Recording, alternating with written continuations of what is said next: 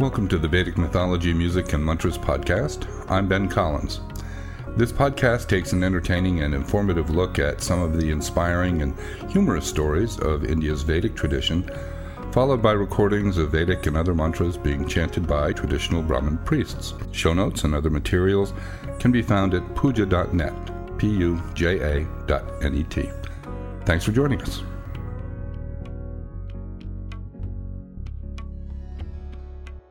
Hindu mythology, like all mythology, can be maddeningly contradictory. Shiva, for example, is called Neelakantha, the one with the blue throat. You might think that there would be a good story to explain how this all came about, and no, actually there are at least two that I know of, each one completely different from the other. You would not be faulted for thinking, can't they get their story straight? On one hand, you have a point. And on the other, as you study more Vedic mythology and philosophy, you find that it is usually full of contradictions, and that quickly becomes rather bewildering. But if you step back for a moment, you see that life itself, of course, is full of contradictions, and Hindu mythology in particular attempts to embrace them and bring some sense to it. The confusing and contradictory nature of Vedic mythology reflects those same qualities as life itself, and so the unmanifest pure Brahman, hidden, stands in contrast to the diverse creation that we experience through our senses. Shiva, the ascetic god meditating in the mountains, is a contrast to Vishnu, who has two wives, and who's fully engaged in supporting and protecting the world. And of course, we have our own struggles to balance both material success with spiritual peace and insight. So ultimately, life itself is composed of pairs of opposites, as Krishna tells Arjuna in the Bhagavad Gita, and these pairs make up the world we experience: hot and cold, pleasure and pain, light and dark, etc. Of course, we're typically told that the path to enlightenment requires that we forego material pleasures for spiritual enlightenment, but personally, I think it might be more accurate to say that we need to transcend the material world to reach the inner spiritual content that we desire. The term enlightenment at least should mean that we have successfully integrated both the material and spiritual, and that they coexist in a balanced harmony. While we tend to think of Vedic spirituality in terms of the wandering ascetic, that is probably more of a colorful and romantic misperception than reality. For example, the Vedic priests in the temples in India are expected to be married and to have families, and so the practical aspect of this spiritual tradition is one of inclusiveness and not necessarily rejection of the world. Of course, the Vedic tradition is full of stories of ascetic spiritual seekers, some of whom retire from the world and some of whom are householders, but who, by virtue of their feats of meditation and long spiritual practices, are able to develop powers or divine insight, and the end result is that they attract the attention of one or another god who comes to see what they want and subsequently grants them some favor or boon. Of course, what makes Vedic mythology so much fun is that these boons that they ask for frequently or even usually backfire one way or another and lead to unexpected consequences and, of course, more good stories.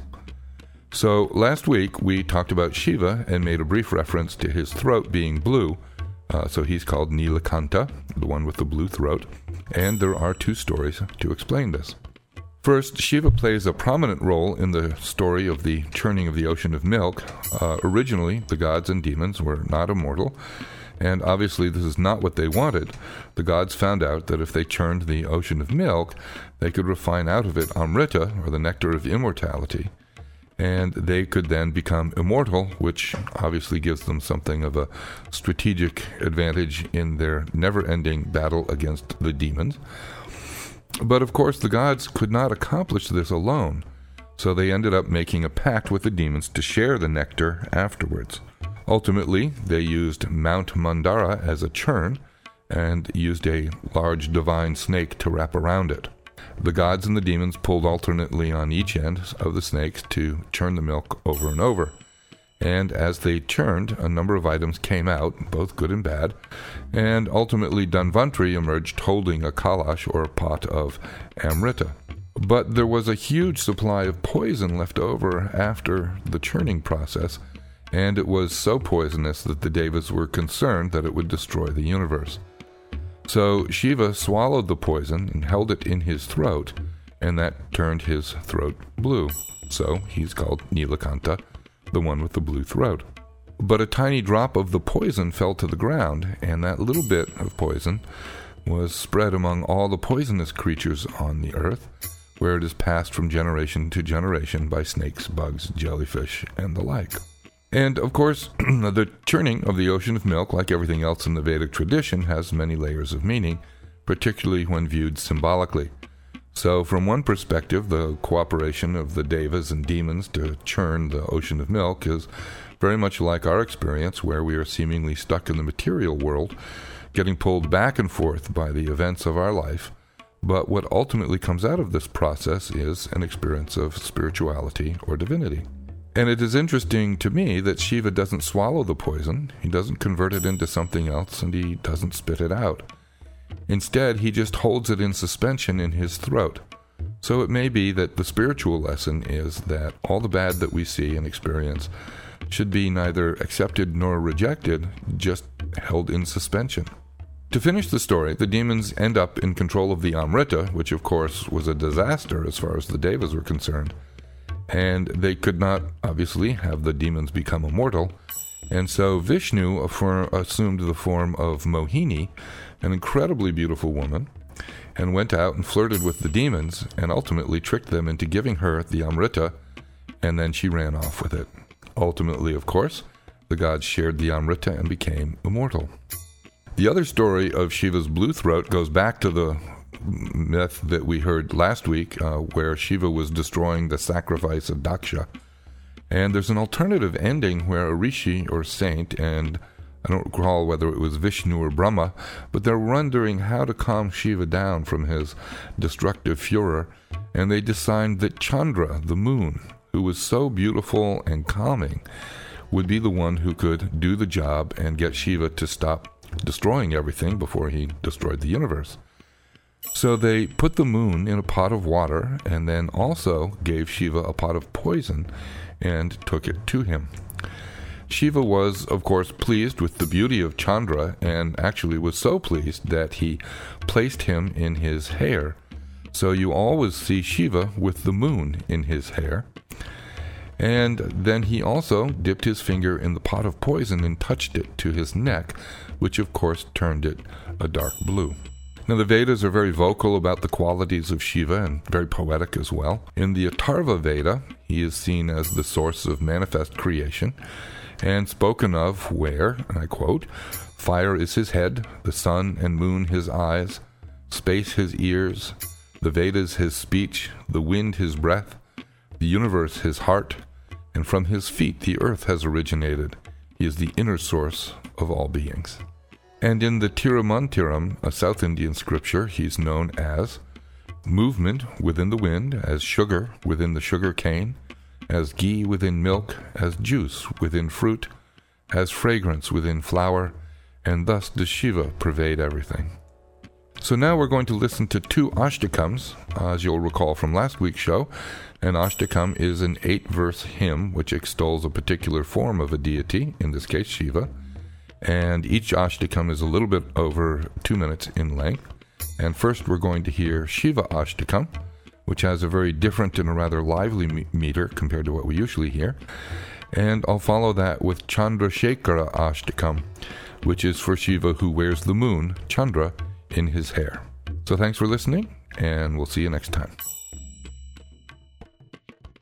Ata Shivashtakam Prabhum Prananatham Vibhum Vishwanatham Jagannathanadam Sadanandabhajam Bhavad Bhavya Bhuteshwaram Bhutanatham Shivam Shankaram Shambhumeshanamide Galerundamalam Tanau Sarpajalam Mahakalakalam Ganeshadhipalam Jatajuta Gangottarangair Vishishyam Shivam Shankaram Shambhumeshanamide Mudamakaram Mandanam Mandayantam Mahamandalam Bhasmabhushadharantam Anadim Hyaparam Mahamohamaram Shivam Shankaram Shambhumeshanamide Tatadho Nivasam Mahatatahasam Mahapapanasham Sada Suprakasham गिरीशं गणेशं सुरेशं महेशं शिवं शङ्करं शम्भुमीशानमीडे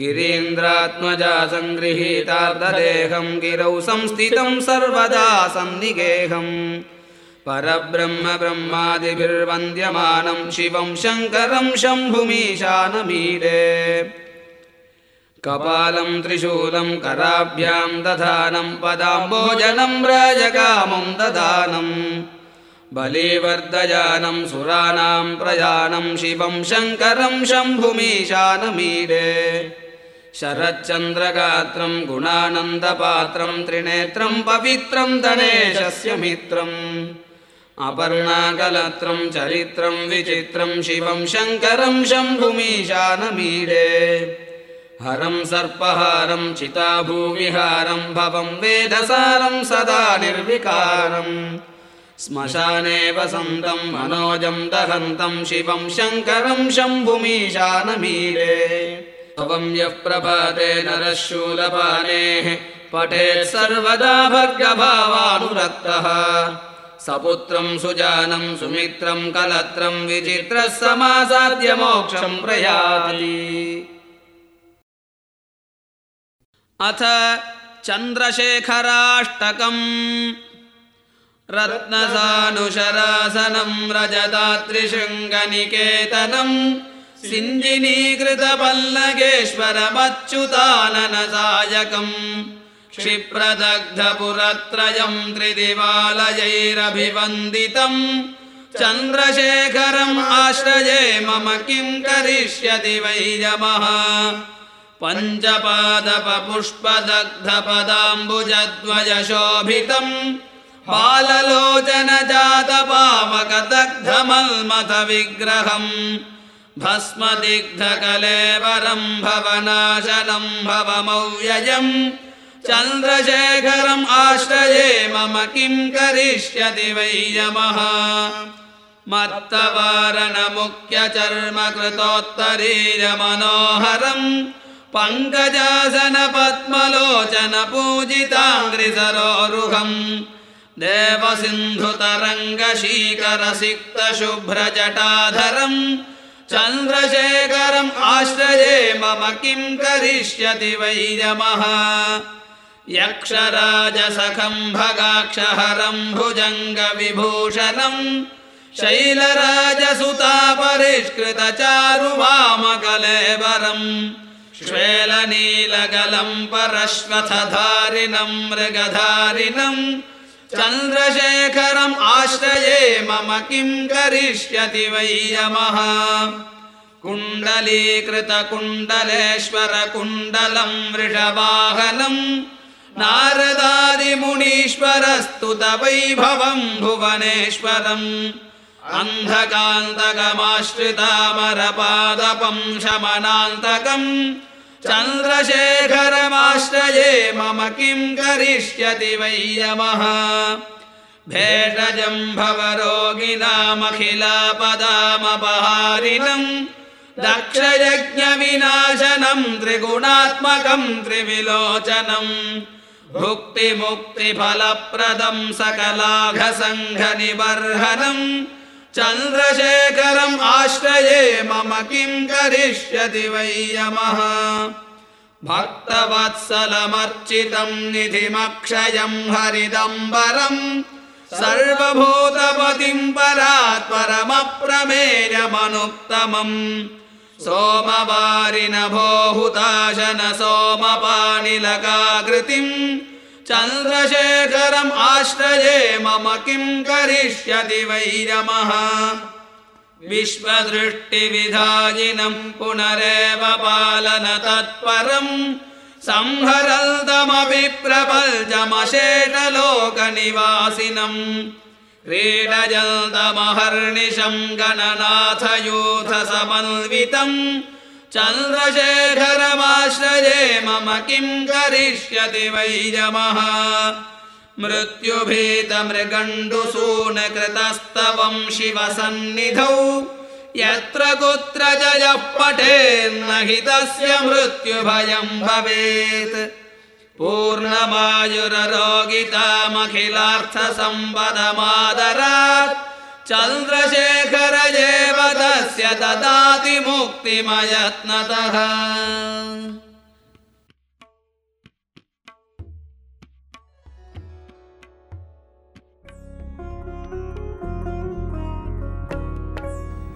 This has been Vedic Mythology, Music and Mantras. For show notes, links to music we play, and our other services, please go to puja.net.